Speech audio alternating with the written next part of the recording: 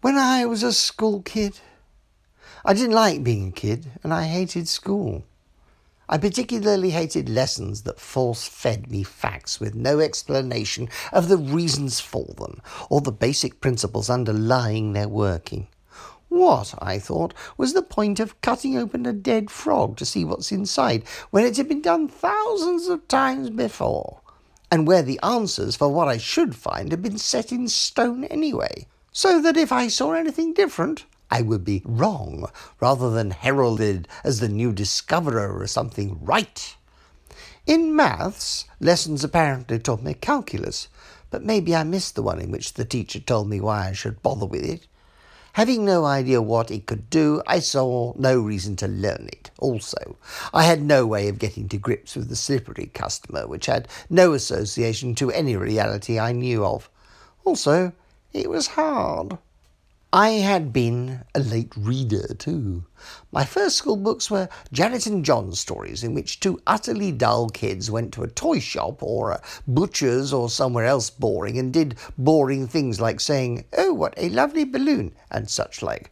Why on earth would I want to read that? Or hear it read to me, for that matter? The pictures told me what was going on and nothing was, so there was no point in deadening my mind with the small black wiggly things under the boring illustrations. My mother thought otherwise. She read me Winnie the Pooh. Stories. These had brilliant drawings which set the scene rather than tell the whole plot in one go. She did all the voices and everything too.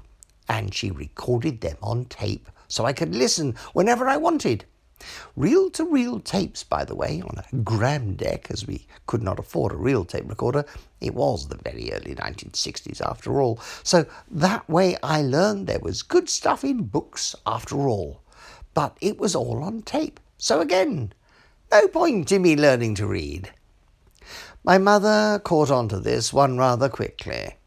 The Cat and the Hat came next. Again, brilliant, but totally different. And this time, colour, illustrations, surreal, and inviting imagination. The poetry was enticing too. I liked the feel of the words and spoke them along with my mother's reading. That way I went on to read them myself. My next book was Escape from Planet Earth, a hardback with no pictures. I found I could learn. Physics was a great love, as was anything technological. Things I could use and trust and test. Things that would lead somewhere new and exciting or improve what I already had. Wonderful. French did not come into that realm at all. I asked why I had to learn that and was told that one day I might go there. I pointed out I wouldn't because I didn't speak the language, and the lesson ended and never returned. That was in primary school, though. I had no such luck with my English grammar school, where they didn't teach grammar. I had just about passed my 11 plus exam and had been reluctantly let into the painfully local school for boys. I did not get on well.